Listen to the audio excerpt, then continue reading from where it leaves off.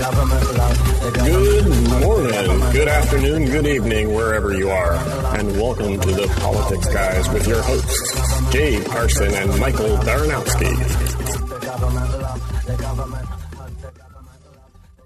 Welcome to the Politics Guys. I'm Michael Baranowski, a political scientist at Northern Kentucky University. My co-host this week, as always, is Cleveland area attorney and sometime Republican strategist, Jay Carson. Before we get to today's show, I wanted to let you know that we've got a new contributor to the Politics Guys newsletter. Leah, a good friend of mine who not only has degrees in political science and public administration, she's also got over a decade of real-world experience in public policy, something I in my ivory tower, don't have. But this week, Leah shares her thoughts and links on healthcare reform, problems with nonprofits, the weak in misogyny, and more. I'm sure, Jay, you'll be interested in hearing that. I am. Now, along with Leah, you'll also find links and comments from my fellow political scientist, right of center Guy Trey, and Joe, our lovable and zany resident Here's How You Got Trump correspondent. Joe's always interesting. Now, to get the newsletter, just go to our website, politicsguys.com, and sign up on the form you'll see there. You can also check out previous issues by clicking on the past newsletters link above the sign-up form. And now, on to this week's show. Our top story this week is the continuing legal saga of President Trump's executive order banning entry to refugees and immigrants from 7 predominantly Muslim countries. The nationwide temporary restraining order on the ban, issued by federal district judge James Robart, a George W. Bush appointee, was quickly challenged by the administration. This week, a 3-judge panel of the Ninth Circuit Court of Appeals rejected the petition to reinstate the ban. So, Jay, what did you think about the decision, and what do you think is likely to happen next? Well, the decision, here's the problem that this has had throughout. First of all, we should back up and say this is very much an unforced error by the Trump administration. Oh, yeah. There could have been, they screwed this up bigly. There could have been a lot of different ways to do this, where even if it's knocked down by the court in part, you're at least making a good case. You're at least putting forth evidence. The biggest problem, I think, with this is the likelihood of success on the merits piece of it, where the Ninth Circuit is essentially saying, no, the president doesn't have the authority to keep aliens out, and that is seems to be very much at odds with the jurisprudence that's gone before. The other piece of it is the standing question. Do colleges and universities have standing to come into federal court to get an injunction because they believe either students or employees might be adversely impacted by this executive order? And again, that's sort of a heavy lift to say this is irreparable harm because of this order, and that the president doesn't have, even if it is irreparable harm, that the president doesn't have authority to make those decisions. So I think it's really problematic for the Trump administration if he were to pursue this course. Now, something interesting, of course, happened in the last day or so, is that there has been a judge who has requested that the Ninth Circuit hear it en banc, which means it goes to a broader panel of the court as opposed to a 3-judge panel. Right. There were a couple of things that I thought were interesting about this. Number one, I guess, is this argument that the Trump administration, or attorneys for the Trump administration, made, was that essentially that the courts just can't review this. And it seems to me that one of the best ways to get the court to sort of push back is to tell them you've got no business reviewing this in the first place. And they did push back pretty hard on this. A second thing I wanted to bring up was, the point that you made about them kind of messing it up. I think it seems to me that while I would agree that that the administration is within its legal and constitutional rights to keep some people out, I think if they had made the executive order more targeted and focused only on those people who don't already have visas and green cards, they probably would have been on a lot firmer legal ground. And in fact, there's some talk, absolutely. And there's some talk that they might actually roll out a new, more targeted executive order to make that clear. And I think in that instance, it's still a policy that I very much disagree with. But, as we've talked about before, Jay, just because I disagree with something doesn't mean that it's illegal or unconstitutional. At this point, I think I know I disagree with it, and I think parts of it are unconstitutional and illegal, but I think that can be modified so that I will still disagree with it, but they can get around that. Yeah, something that's interesting from the, you mentioned the visa and green card. That goes to more the due process problem, which is what the court in Boston ruled. And I think the court's right on that.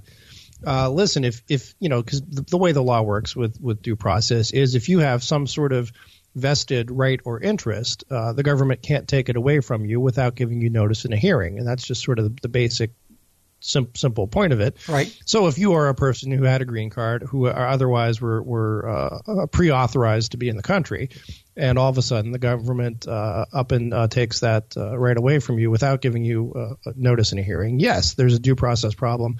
And those people would certainly have standing to sue. Again, I think it's less clear, this third-party standing that, College or university says that we may be affected because some of these other people who are affected, who they're not actually suing, but, we'll sue for them. Reasonable people can definitely disagree about that one for sure. It's not that slam dunk. Yeah. So, yeah, I think that's right. I mean, and although what you said a second ago of you think you would, I'm trying to think how you phrased it, that, it would seem to be if we lessen the impact. Yes and no. I mean, in some respects, either the executive branch has the authority to make these decisions or it doesn't. If it makes a broad decision, if they say they wanted to ban travel from 15 countries rather than 7, or from 3 rather than 7, the legal principle is the same, and that is the executive gets to decide, and the judiciary doesn't get to second guess whether that's a good idea or not a good idea. So I think when you take out the due process thing for the folks, who have some sort of vested right, sure, that's where I disagree. Now, on what happens next, I think the Trump administration would be smart to go back and rewrite this and give it another shot. Yeah, absolutely. And I think they probably will, which doesn't mean that they won't still continue their challenge here. And of course, we'll see what form that takes, this coming week. Another thing I wanted to mention is you mentioned the due process issue, but there's also, at least potentially, an equal protection issue. And this is the argument that this executive order was intended to discriminate against Muslims and favor Christians. And as part of the justification for that, people have been pointing to President Trump's own statements and tweets and so forth, suggesting that he did intend to favor Christians over Muslims and did intend to instigate what he called a Muslim ban, and not just for these countries. And so here's a case where some of his very fiery and inflammatory campaign rhetoric might come back to hurt him as president, though that remains to be seen. Sure. And first, I would say, does that those remarks, are they this is legal stuff, not political stuff? Sure. Are those ever properly before the court? The standard rule is you don't start digging into the intent of a usually it's Congress, but in this case an executive order, unless there is some sort of ambiguity that would require you to look to what do they intend by this. And I think the big answer to it's geared to keeping out Muslims. I think the answer to that is Saudi Arabia, Turkey, all the other more populous Muslim nations with whom who are not on the list and who we continue to accept people coming and going from. So if it was a Muslim ban or intended to ban Muslims, it is terribly ineffective. Right. I think Trump made some statements regarding Christians getting priority. And again, I think that can be, you can make the argument of, listen, if our goal is to protect those who most need protected, Christians in the Middle East, in particularly Syria, would be refugees who would need protection. That's not to say that other Muslims don't need protection, and I think that's where he's short-sighted. Is there are plenty of Sunni moderate Muslims who are equally persecuted by ISIS, but I'm not. I mean, his statements screw things up publicly. I don't think it changes much judicially. But I mean, I think the other fascinating thing is what we're going to see now is he's going to play this out, I think, on a couple different fronts. I mean, the first is the en banc request, which is something that Trump doesn't control, didn't initiate. That's going to be up to the court. They have to get a certain number of votes to determine whether or not they want to hear it en banc. My sense is the end result will likely be the same, but what you'll get is some dissents from some other judges in that circuit, which I think is probably beneficial to the Republic, right, to have that dissenting view. And we should be clear to this point that no judge has ruled on the actual merits of this. I mean, this has all been about temporary injunctions and whether or not they should be. Correct. And so this still has a long ways to go in the court system for sure. Right. It still plays out in front of Judge Robart. Yeah. And again, Trump could get out of that were he to withdraw this order and substitute a new one. Yeah. That would render that case moot. But I don't know whether he wants to do it. I think there's maybe, if I'm the Trump administration, you sort of have a little bit of a second chance to, one, take your time and craft a reasonable, good executive order that's going to withstand judicial scrutiny, or even if it gets knocked down, at least is going to have some more political legs to it. There are a couple other things I wanted to just briefly mention before we move on, because it's been a busy week. But number one is when you take a look at public opinion polling on this issue, it's all over the place, and a lot of that has to do with question wording, but it seems to be fairly clear that there are, large portions, in most cases, majorities of Americans who are actually in favor of something very much along the lines of what President Trump is doing. And I'm not arguing that because it's popular, it's right. I think that, that you can certainly argue against that, but it's important to keep that in mind, is that there are an awful lot of Americans who think that President Trump is doing exactly the right thing and are glad to see it.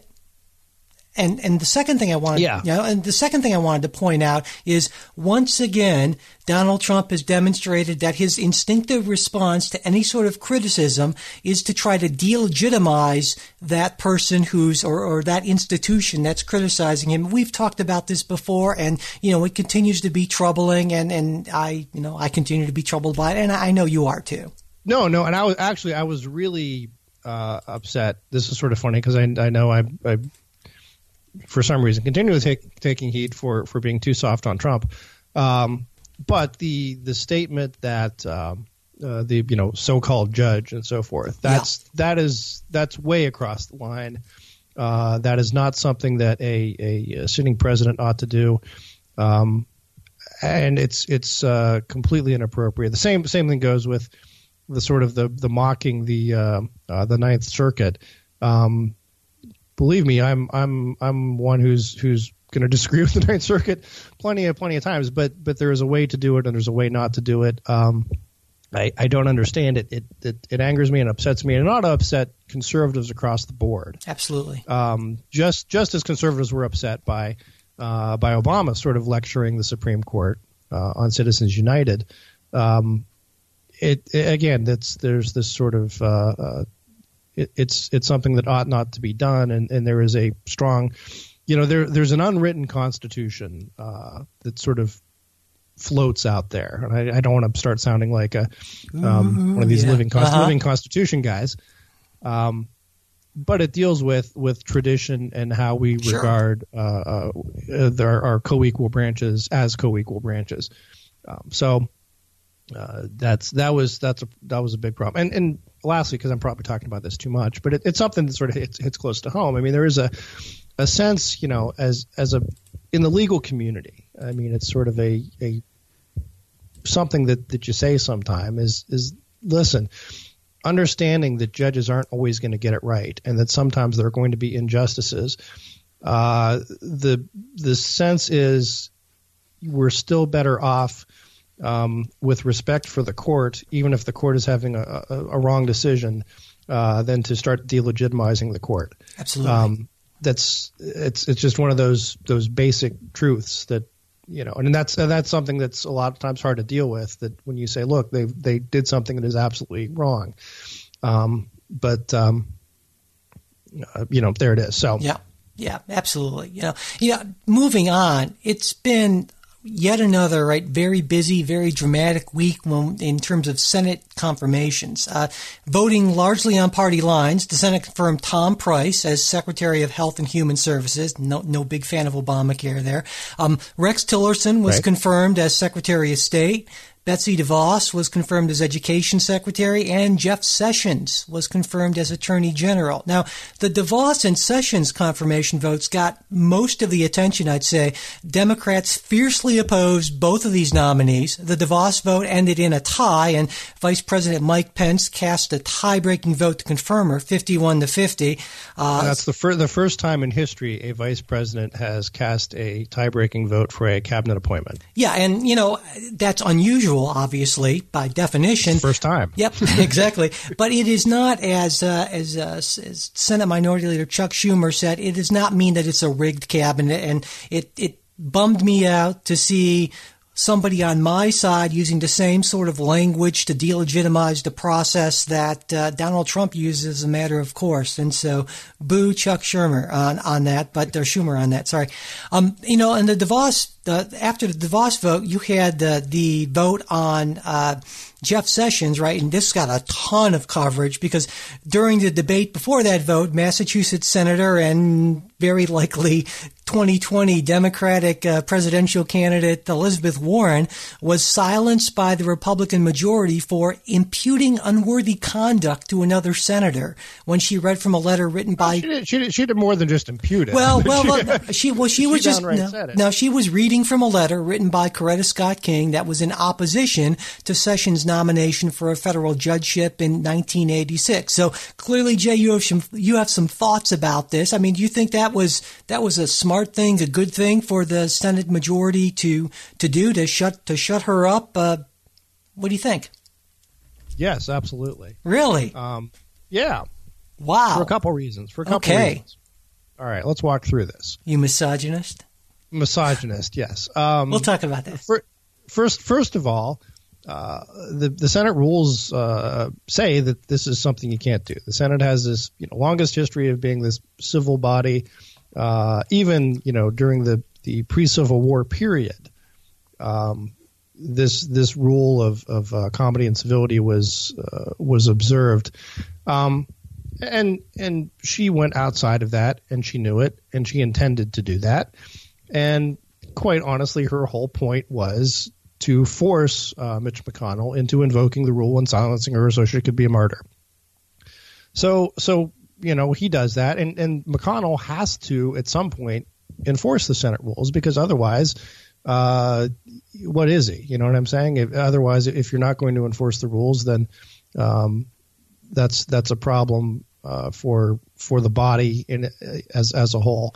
Well, let me ask, before you get on to the other point, let me ask you this. A couple of years back, I believe it was Marco Rubio who, on the Senate floor, essentially called Mitch McConnell a liar, and there was no Rule 19 invocation then. So it seems to me that this is a somewhat selective thing. Now, I agree with you that the Senate is well within its rights to invoke this rule, but I think that it's very selectively done. I would argue from a strategic standpoint, it was a stupid thing for the Senate Majority Leader and the Senate Majority to do, because it gave Senator Warren Warren much more of a platform than she would have others. If someone's trying to become a martyr, you don't help them do that. I mean, if that's what she was doing, and I think there's something to that. So I think tactically it was an error. I think it was a bad idea, just all the way around. I think they fell right into what Senator Warren wanted them to fall into. So from my side, I think that works out just fine. But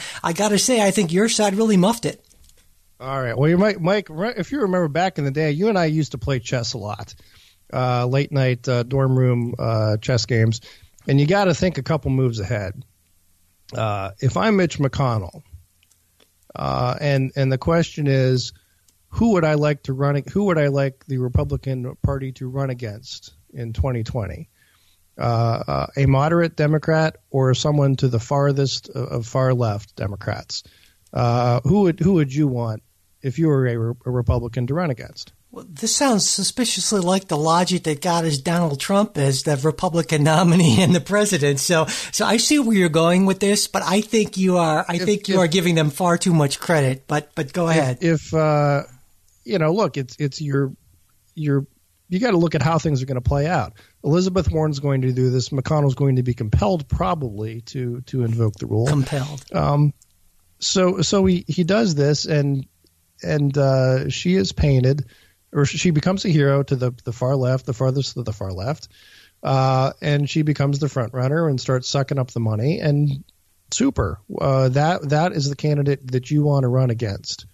I suppose it's possible. Let me say one other thing just about the letter itself. I think a reasonable person could say in response to this, saying, well, this was 1986. This was over 30 years ago. And even if we say that, yes, Coretta Scott King was exactly right on that, I would say a more rational and reasonable response would be say, okay, are you saying that people are incapable of change and that we should take some 30 plus year old charge against somebody to be a measure of who this person is today? I think that folks should be confirmed or not confirmed based on their record, based on what they've done, and not necessarily just on some letter from 30 years ago. Jeff Sessions, like any other Donald Trump's nominee, should rise and fall based on their qualifications, and I don't think that really happened to the extent that I would like to see. Well, I would, as you're probably not surprised, I'd go further than that to say the instance which that letter was complaining about was a situation where he took steps at the instance of black plaintiffs to prosecute so-called activists. So that if the man is racist and you're going to accuse him of racism because he has supporting black plaintiffs on one side against black plaintiffs on another. I think that's just sort of telling as to how far the left is going to go to try to spin this narrative, and I think it's widely inappropriate. And again, he's also the guy who helped get the death penalty for hate crime killers. He prosecuted the Klan and so forth, but it's sort of the easy, he's a racist because he's from Alabama. There's a logical fallacy that I know you're familiar with called appeal to authority, right? And I think that's sort of what's going on here is, well, if Coretta Scott King says that Jeff Sessions is a disgrace and saying that essentially he's a racist back in 1986, therefore this must be true, and in 2017 he must also be a disgrace and a racist. And maybe that's so and maybe that's not, but I'm saying that there needs to be an argument on the merits and bringing forth some of the things that you talk about. I mean, I could certainly make a strong case against Jeff Sessions, I believe, just based on things that he's actually done, votes he's actually taken while he was a senator. And there was a lot less of that debate, and I think that's really too bad. Yeah, no, I agree. Let's always limit it to the stuff people have actually done and stuff people have actually facts that we know to be true rather than just allegations. Absolutely. Before we move on to our next, go ahead, Jay. Oh, can I talk about DeVos just for a second? Though? Sure. Yeah, absolutely. And this is something that I think is telling. There were a couple pieces in the Wall Street Journal last week about this, but she has faced this fierce push across the country, and everyone call your senators, and is anyone, and I'm going to say something that is going to rile a lot of feathers. For conservatives, you won't be riled, but the idea that Democrats would spend this much political capital, this much of a push for the Secretary of Education is really stunning. Well, yes and no. I mean, I see what you're saying. I mean, to most conservatives and most people, look, I'm going to say it, and this is going to really upset some people. The Department of Education, the Federal Department of Education, does not do that much. Well, they don't. I mean, it's just people can get riled, but it's true. Somebody send me a list of here's the greatest all-time secretaries of education. We survived quite well with this department until the mid-'70s. And some people might say, geez, is the mid-'70s, that's when education really took off and really got great. But she is a flashpoint because she is for choice. That affects the teachers' unions. That affects the money that's coming in. And this is a financial decision and appeal to the base to keep them riled up. Just to be clear, for people who don't know, that teachers' unions they're some of the strongest supporters of Democrats, and so the idea that there's a Secretary of Education who is opposed to a lot of things that teachers' unions believe in, and certainly a big fan of charter schools and for-profit schools, that strikes directly at something that a core Democratic supporter group holds very dear. And along that point that you made, and most all that policy is made at the state level anyway. Yeah, and there was an article in Vox this last week called "A Comprehensive List of What Betsy DeVos Can and Can't Do Next," and certainly Vox is certainly no fan of Betsy DeVos or practically any of Donald Trump's nominees. But as I read through it, it basically said just along the lines of which said, "Can she do a whole lot? Not without Congress, no." And so, I think that I agree with you that a lot was made of it, and I don't know that they've really burned much political capital, but I think it's understandable when we think about who the primary interest groups are that support, the Democratic Party. Well, but here's where they burned the political capital is that, and there was some really great remarks from Senator Cory Booker, who spoke at DeVos's group's meeting earlier last year, praising her and the group for their stance on bringing choice to inner city students. And so one group that they're burning a bridge with is inner city parents, which is part of their main demographic, and they were sacrificing that group to the teachers union. And I think that's going to be telling down the line, and the hypocrisy, if you look at the Booker statements of, again, praising this woman and the organization that she created less than a year ago, and the sort of savaging that she got from the same people this year.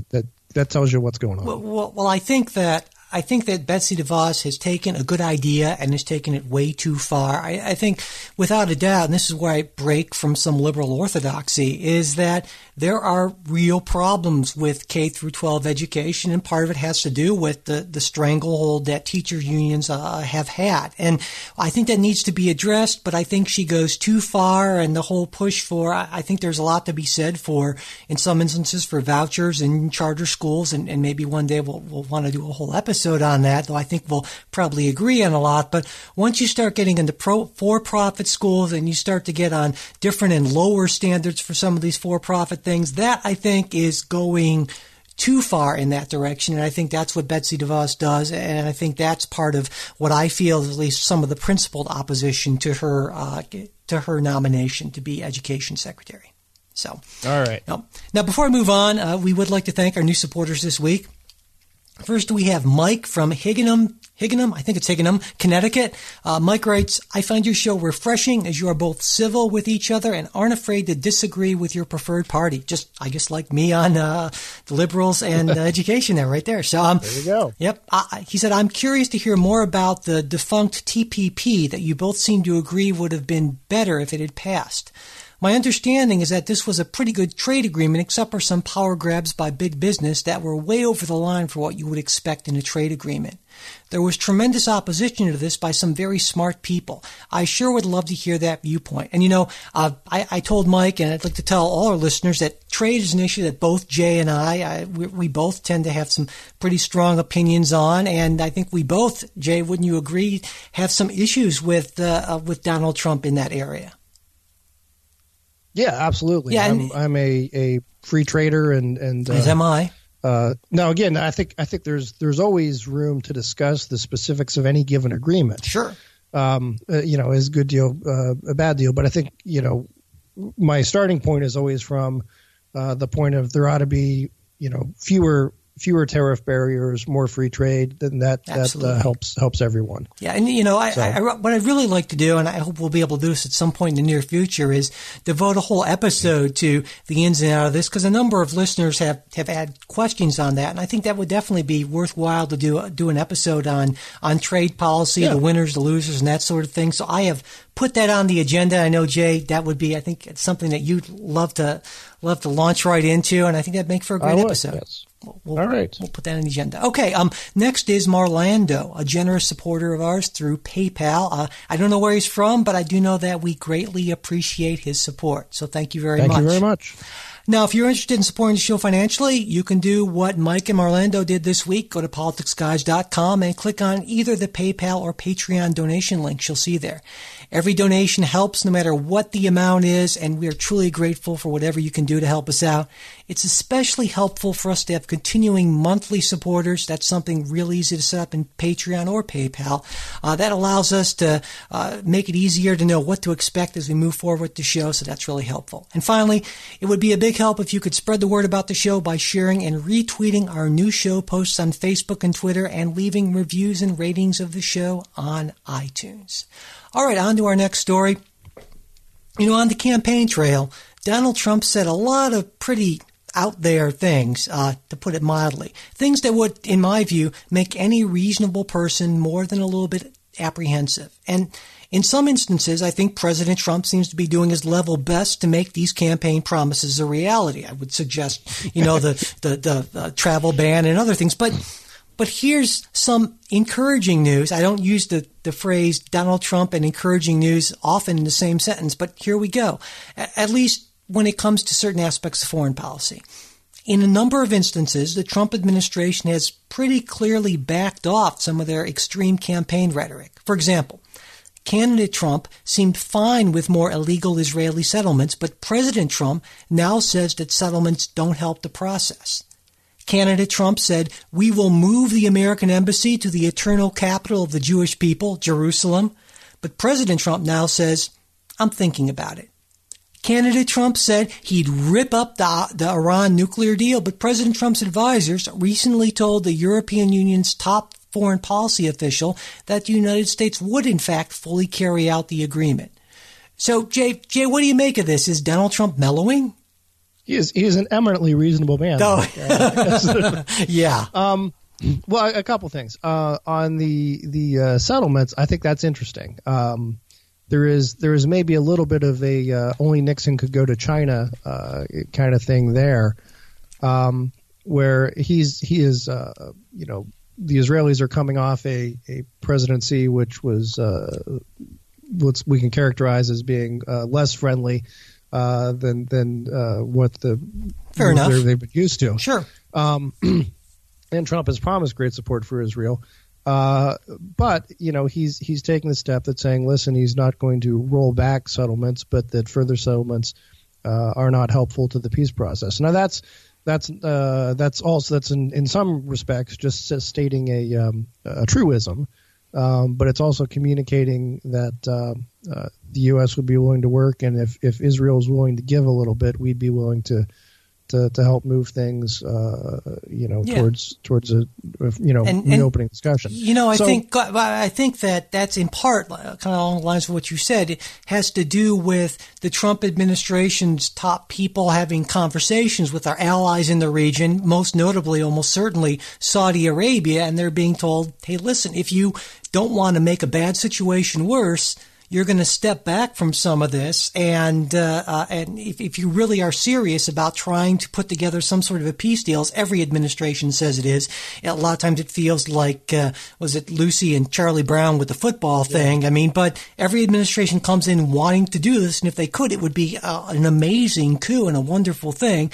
And the way to do that is not to encourage these settlements, and is not to do something so inflammatory as moving the embassy to Jerusalem, which would have no particularly wonderful positive effect, but would really, really upset a lot of people in the Arab world. Yeah, the other thing about the moving of the embassy, and this is just an interesting piece, is that's sort of a almost perennial presidential promise. And Obama even said that at one point back in 2008. Had said, Jerusalem is the capital and so forth. But it never happens. And I think it's one of those things that you sort of play to certain audiences, but that in the real world, it's not going to happen. Right. Now, in terms of tearing up the Iran deal, I always love the tearing up. It's like laying around somewhere in some drawer, and he's just going to find it. I'd like to see him on YouTube just doing that exactly. You could post a link to it. No, President Trump, you tore up. That's not the right one. Yes. He has on the one hand pushed for, he said the Iranians are on notice now after the missile launch, a ballistic missile which was plainly in violation of what they're supposed to be doing, and had written in Hebrew something along the lines of death to Israel. So if you wonder what kind of message are they trying to send? Yes, it's not subtle.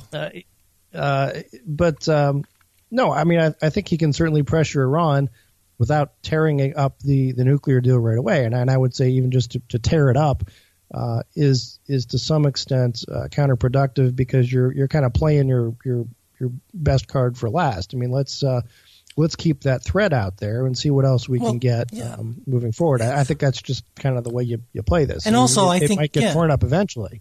Well, I think it's important that just the general principle that we are a country that honors its agreements, and if maybe we want to, the president wants to try to renegotiate or something like that, that's a different story. But we just don't simply decide to ignore agreements that we happen not to like all of a sudden. That's just not. And that sends a message to all the other folks that we have agreements with on things that are much more prosaic than nuclear expansion. Exactly.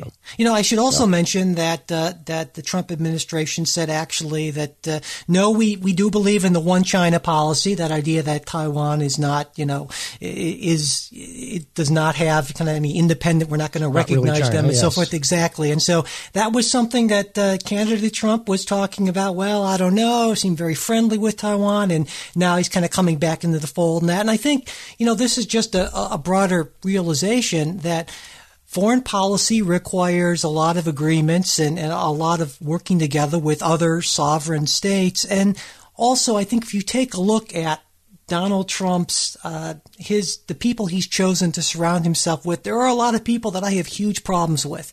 But the least insane, the most kind of conventional of his nominees, I think, tend to be largely in this region of foreign policy. And so I think that's a less bad thing. I'll almost say a good thing. Although, of course, any Republican nominees for these positions are going to be less favorable to me than someone that, say, Hillary Clinton would have chosen. Yeah. So, all right, speaking of foreign policy, even though President Trump's policy may start to be seeming more conventional than initially expected, when it comes to Russia, there are a lot still of unanswered questions. For instance, this week, the Washington Post reported that National Security Advisor Michael Flynn, the well-known progenitor of these Flynn facts, discussed the Mad dog. Yes, exactly.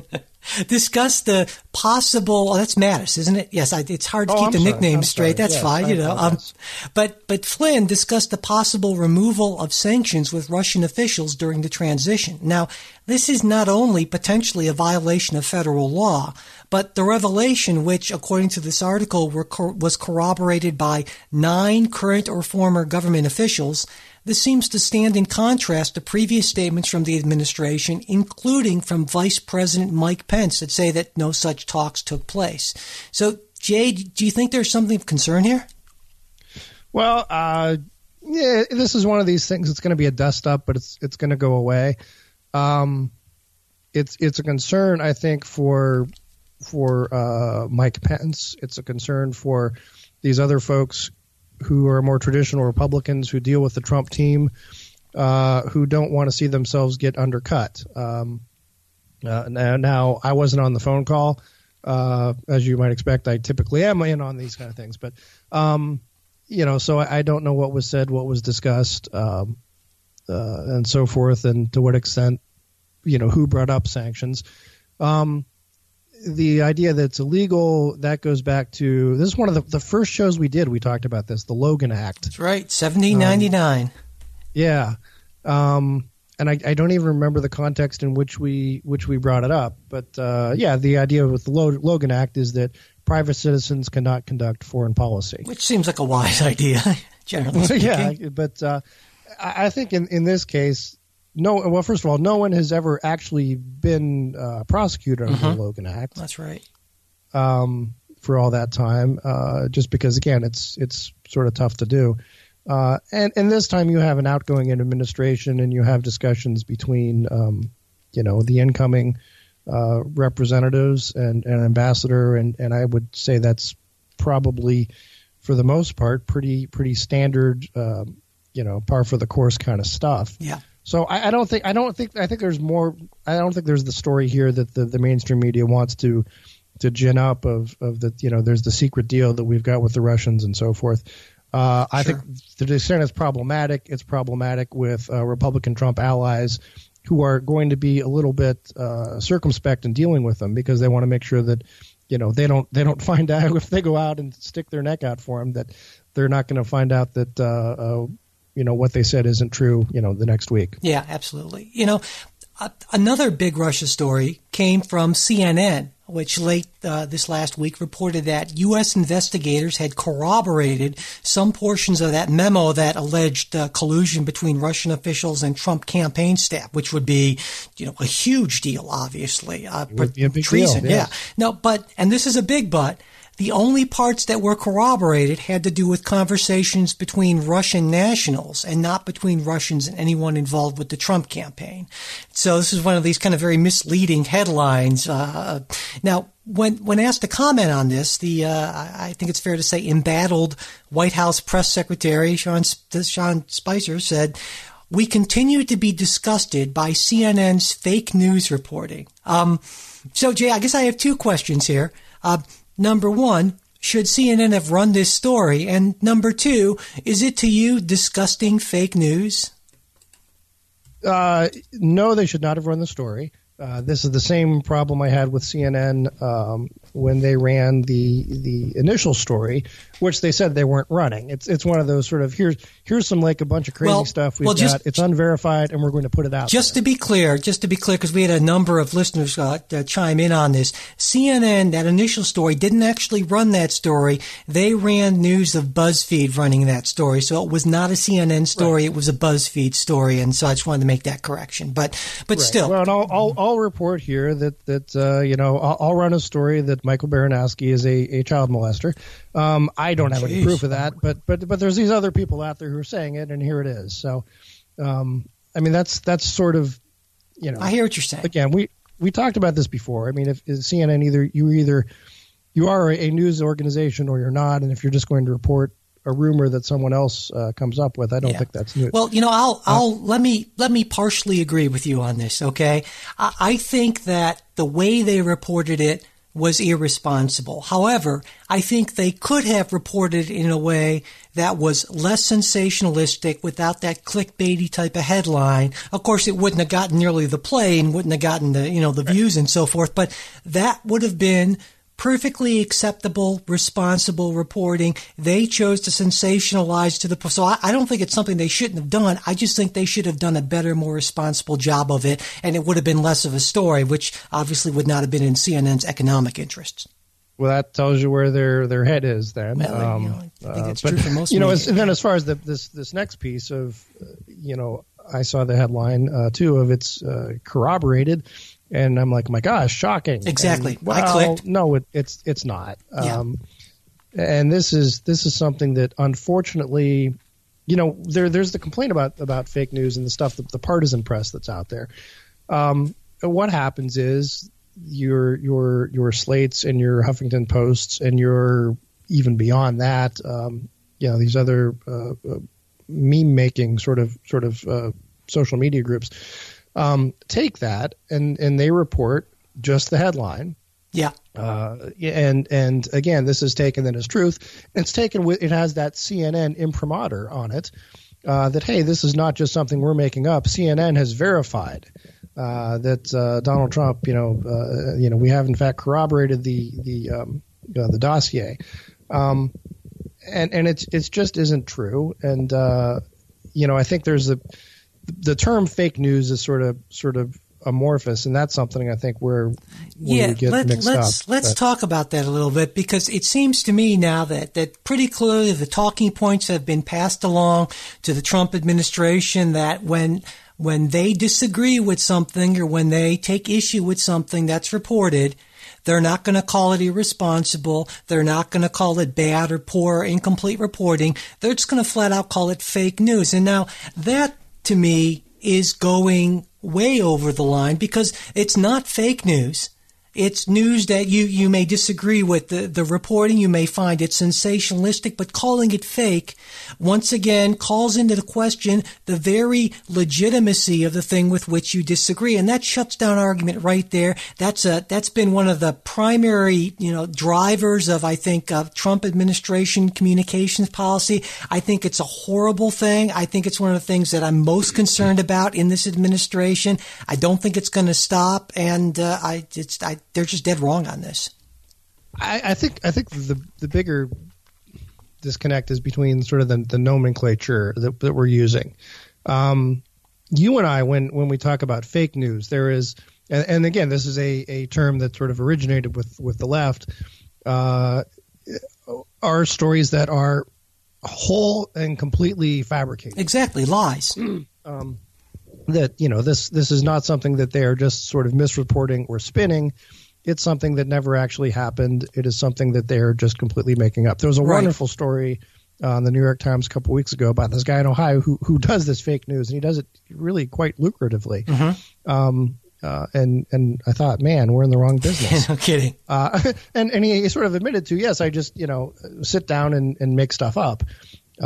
And that's not what CNN or any of these outlets are doing. And that's the problem is that the Trump administration is choosing to not engage, but to just dismiss as fake. And, we already have a huge problem with polarization. And Donald Trump's whole campaign was based on just shutting down and delegitimizing all opposition. Yeah, exactly. And he keeps on doing it. And that, to me, I don't buy the whole Donald Trump is going to be the end of democracy things. I think that's an overreaction. But in this one area, I think this is hugely consequential, and it's a major problem. I think it's completely fair, and it's heartening for conservatives to see someone who hits back against the media. Now, the use of the term fake news, again, that you and I agree that is inaccurate, but it resonates. Well, sure it does. With a whole lot of people who see this, who look. Let me put it this way: they would see the sin of creating something from whole cloth, not too differently from intentionally spinning something to make it sound a whole lot worse than it is. For example, saying, "Oh, the dossier has been corroborated," when the people writing the story know damn well that. The key points in the dossier that would make a difference to President Trump and any potential illegality have not been corroborated, but they're intentionally withholding that information or leaving it till later in the story.